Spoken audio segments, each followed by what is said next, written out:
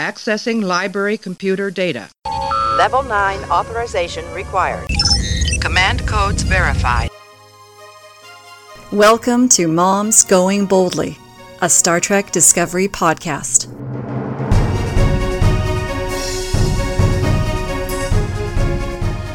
Moms Going Boldly is two moms who love Star Trek and who also happen to have children on the autism spectrum.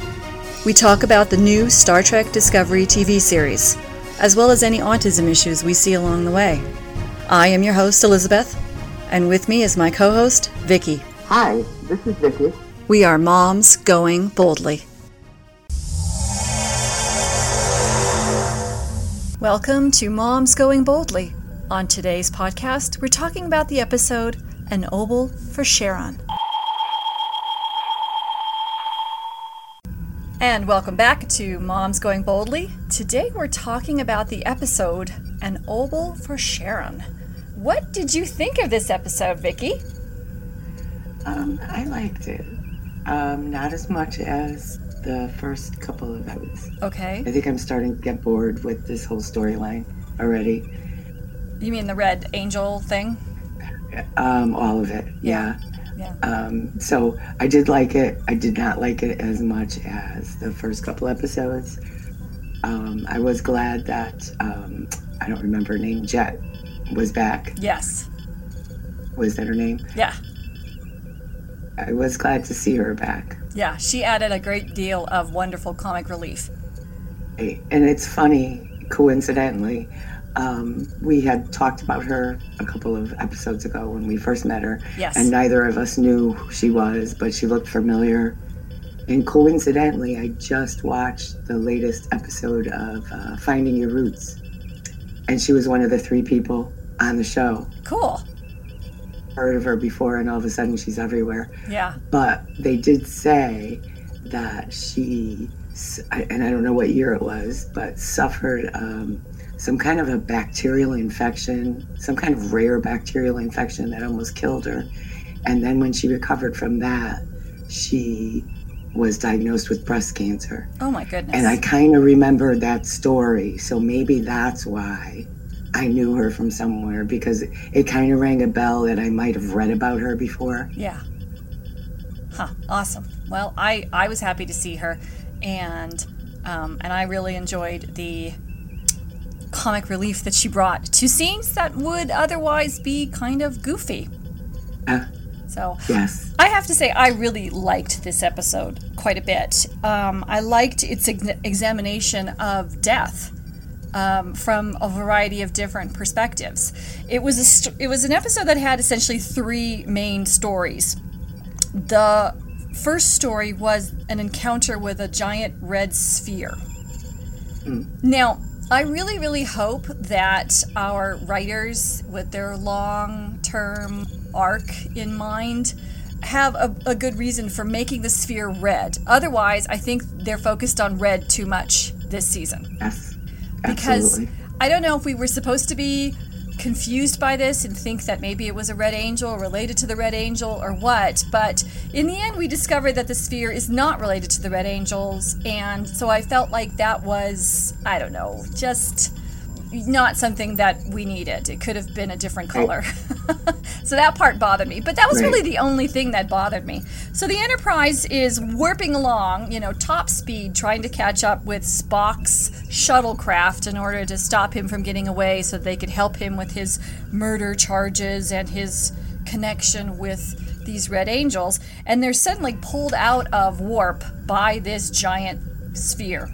And their first assumption, which I thought was really interesting because it's sort of antithetical to the Federation, was that this was an attack.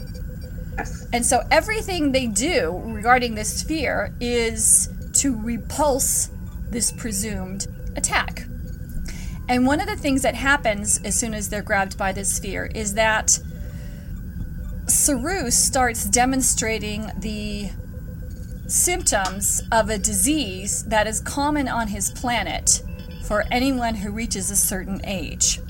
And we learn that this disease is deadly and that he's going to die from it. And that this is one of the reasons why the species on his planet essentially give themselves up to be eaten by their space-borne predators, because if they're not eaten, they're going to die of this disease. And they believe the disease is triggered by the sphere, and they don't know how to cure it. And, there's a great deal of angst going on board because Saru is, fatally ill. In addition, we've got, and this is where Jet's scenes come in, we've got Jet and Stamets and Tilly down in engineering trying to deal with angry Spore May, who desperately wants Tilly back because she's got a plan for her. And so this is where, like I said, these scenes could have been really, really silly. Tilly's being attacked by the Spore, and Stamets doesn't know what to do, and the Spore is mad at Stamets, and, so Jet's character just keeps it light and funny to the point where she even, takes a piece of gum to fix something? Yes. God, yes. That was funny. Tape. Yeah. Duct tape and chewing gum. It was awesome.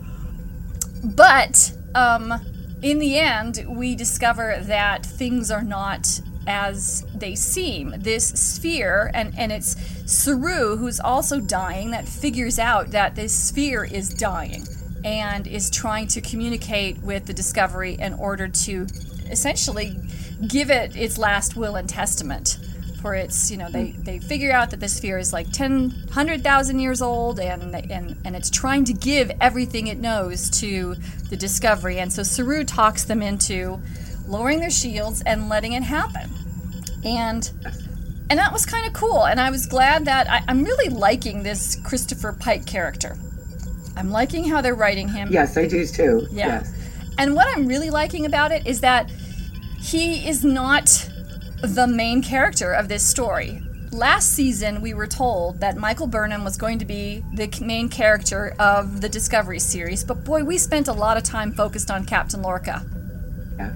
And Captain Lorca was a mystery, and Captain Lorca was a focus in a lot of episodes. But this season, Captain Pike is really taking a back seat. He's rubber stamping, thoughtfully and realistically, rubber stamping the decisions of his crew, but it's Michael Burnham and other crew members who are pushing the story along. And I really like that. So, Captain Pike trusts his crew, trusts Saru, trusts Michael Burnham, and agrees to stop fighting the sphere. And sure enough, Saru's right. The sphere starts downloading its 100,000 years worth of data and memories into their computer, and it's all, really great. They're able to honor the last wish of this dying entity. Meanwhile, down in engineering, they're losing the battle with May and the spore thing, and she wraps Tilly up in some kind of weird cocoon. It's really gross looking. Yeah. And then they get her out of the cocoon, but they realize that they only thought they got her out of the cocoon, and the spore... That's what I was wondering. They didn't really get her out. I don't think they did. Right? I think that was all part of... I didn't think so either. Yeah, I think that was all part of the hallucination that they were getting from the really... Hallucination. Yeah, the fungi spores that May released to make them see things and feel things, which was also a hilarious scene.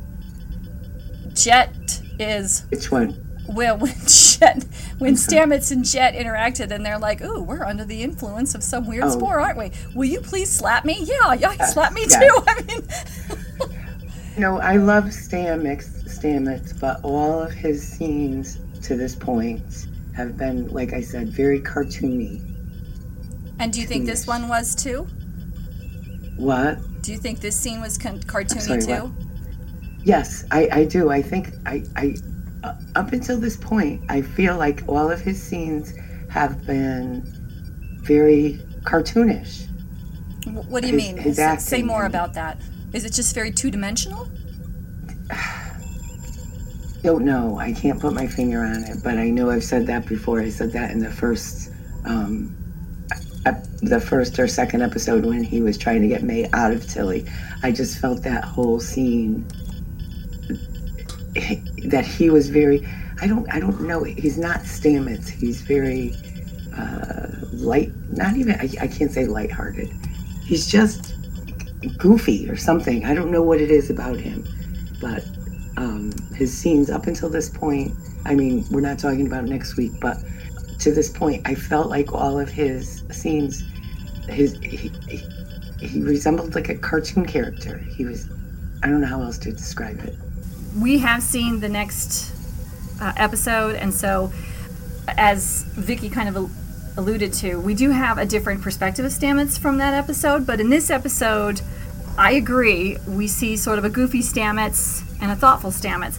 But I will disagree at one moment, because after they realized that they were under the influence of the fungus that made them hallucinate, and they realized they never got Tilly out of the weird cocoon, and he checked the cocoon and she was gone, he seemed to be genuinely upset. And I didn't see a cartoonish moment there. It seemed like it was very powerfully full of depth and passion. Absolutely. And like I said, up until that point, we're hallucinating. So, all of his scenes felt cartoony to me until, like you said, they realized that they didn't have Tilly after all. So I'm kind of wondering if maybe this sort of sense of cartoony was actually the character's disconnect after he lost Paul. And it could be. And he didn't allow himself to really feel anything until Tilly kind of worked her way back in underneath the shell he had created, and then when he lost her, that was, we got to see the real thing, finally. Right. Yeah, I don't know.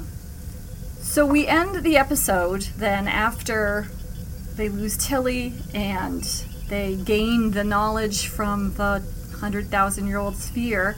We see Michael Burnham and Saru together at what is essentially Saru's end-of-life moment, and he is asking her to help him with what is going to be a very painful process. And he's asking her to remove his ganglia, those wonderful things that extend out from the back of his head when he's afraid, because apparently they're infected, and that's going to cause them to, bring him a lingering death, this infected ganglia thing. And so she reluctantly agrees, even though, I guess, removing the ganglia will cause instant death. Is that the kind of the sense you got too? That was the sense that I got, yeah. So she reaches up to remove the ganglia, and they fall off in her hands, which is kind of gross, but interesting. Yeah. And it's that moment that they realize that Saru is not actually dying, and that the infection or inflammation of the ganglia and having them fall off is actually part of his species' natural development. But there's a culture that says this is something else, and that's what makes it easy for Sarus, the Kelpians, to be harvested by those that eat them.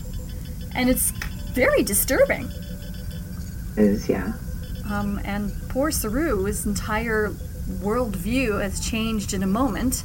Yes, yay, he's not going to die, but oh boy, this means that everyone he loves and cared about was unnecessarily slaughtered. Right. So kind of an ugly, dark thing. So we have these three different... Go ahead. No, I was just, all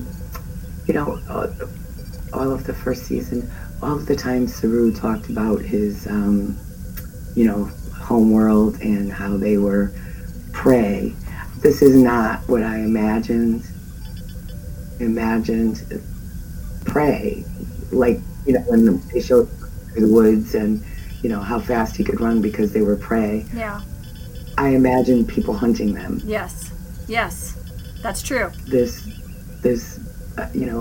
okay, everybody get on the ship and we're going to slaughter you kind of thing. Yeah, and for those who have not seen it, this is one of the shorts that's available on CBS, so we highly recommend going to go see that, because you don't learn that about Saru's culture in the Star Trek series proper. You get that information out of the shorts, and so we should definitely talk about those shorts, Vicky, one of these days down the line. Yeah. And I agree with you. There was this sense that it was a hunt, A hunt of Yes. and then not sort of just a sacrifice. Yes. Yeah.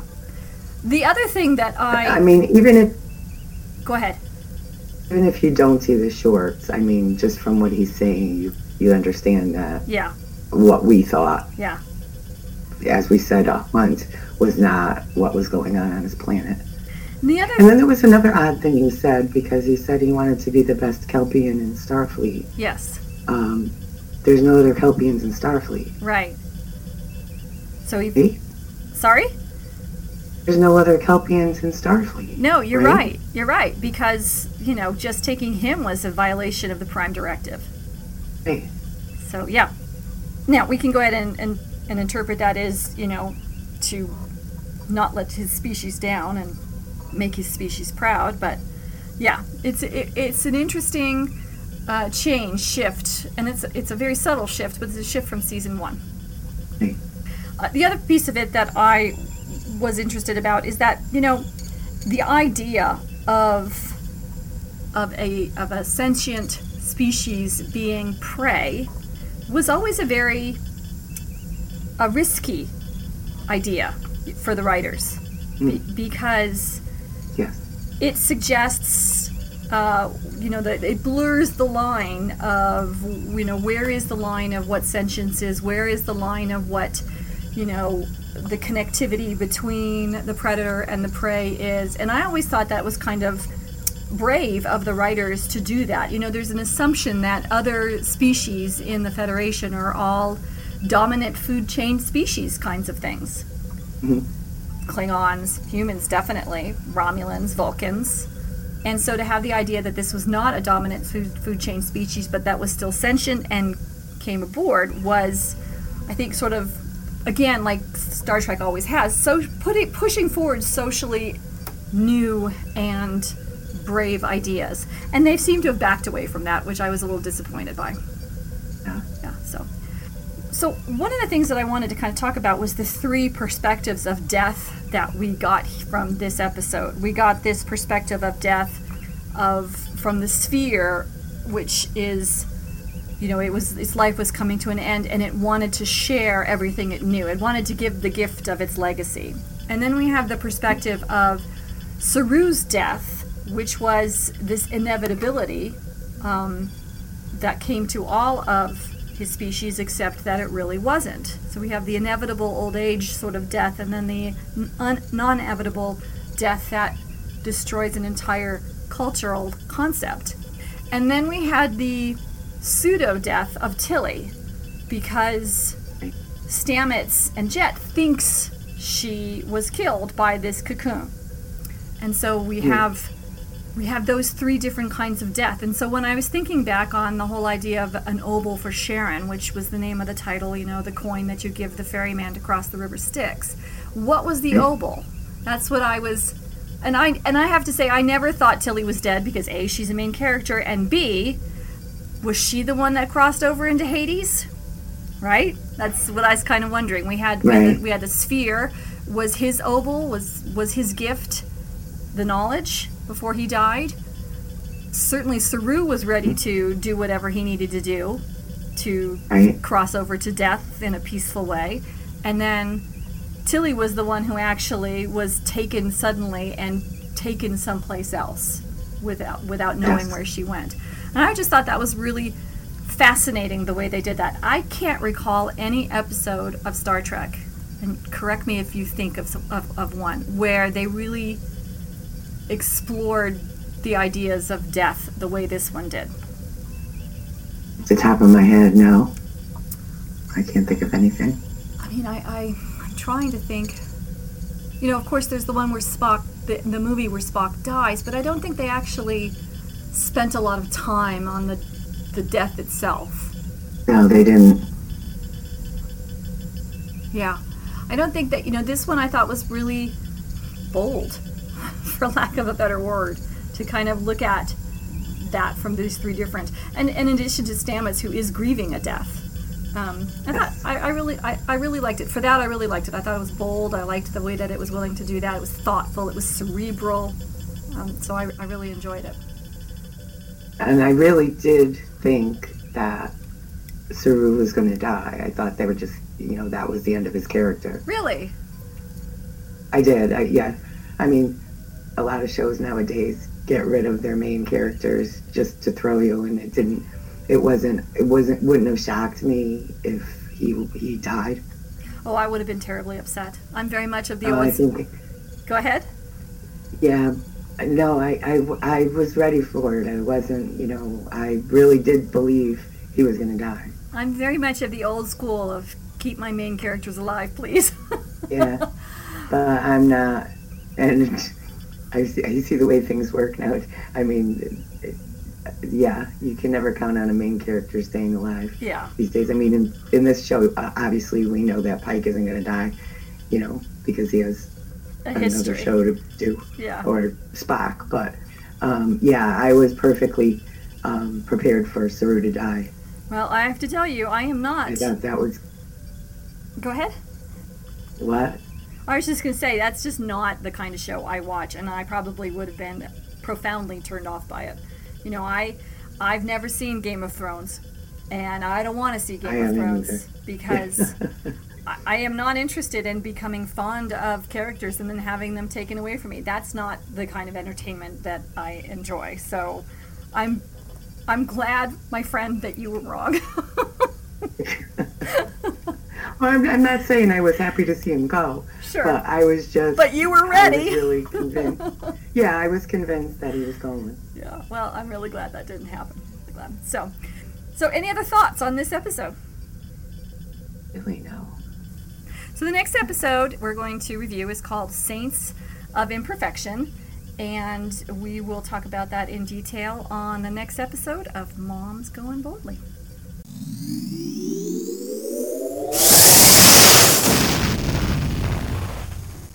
You can continue exploring the universe with Moms Going Boldly by following us on Facebook at facebook.com/momsgoingboldly and on Twitter at momsgoingboldly. The music used on Moms Going Boldly is Without Limits by Ross Bugden Music. On Twitter at Ross Bugden, licensed under a Creative Commons Attribution License, creativecommons.org.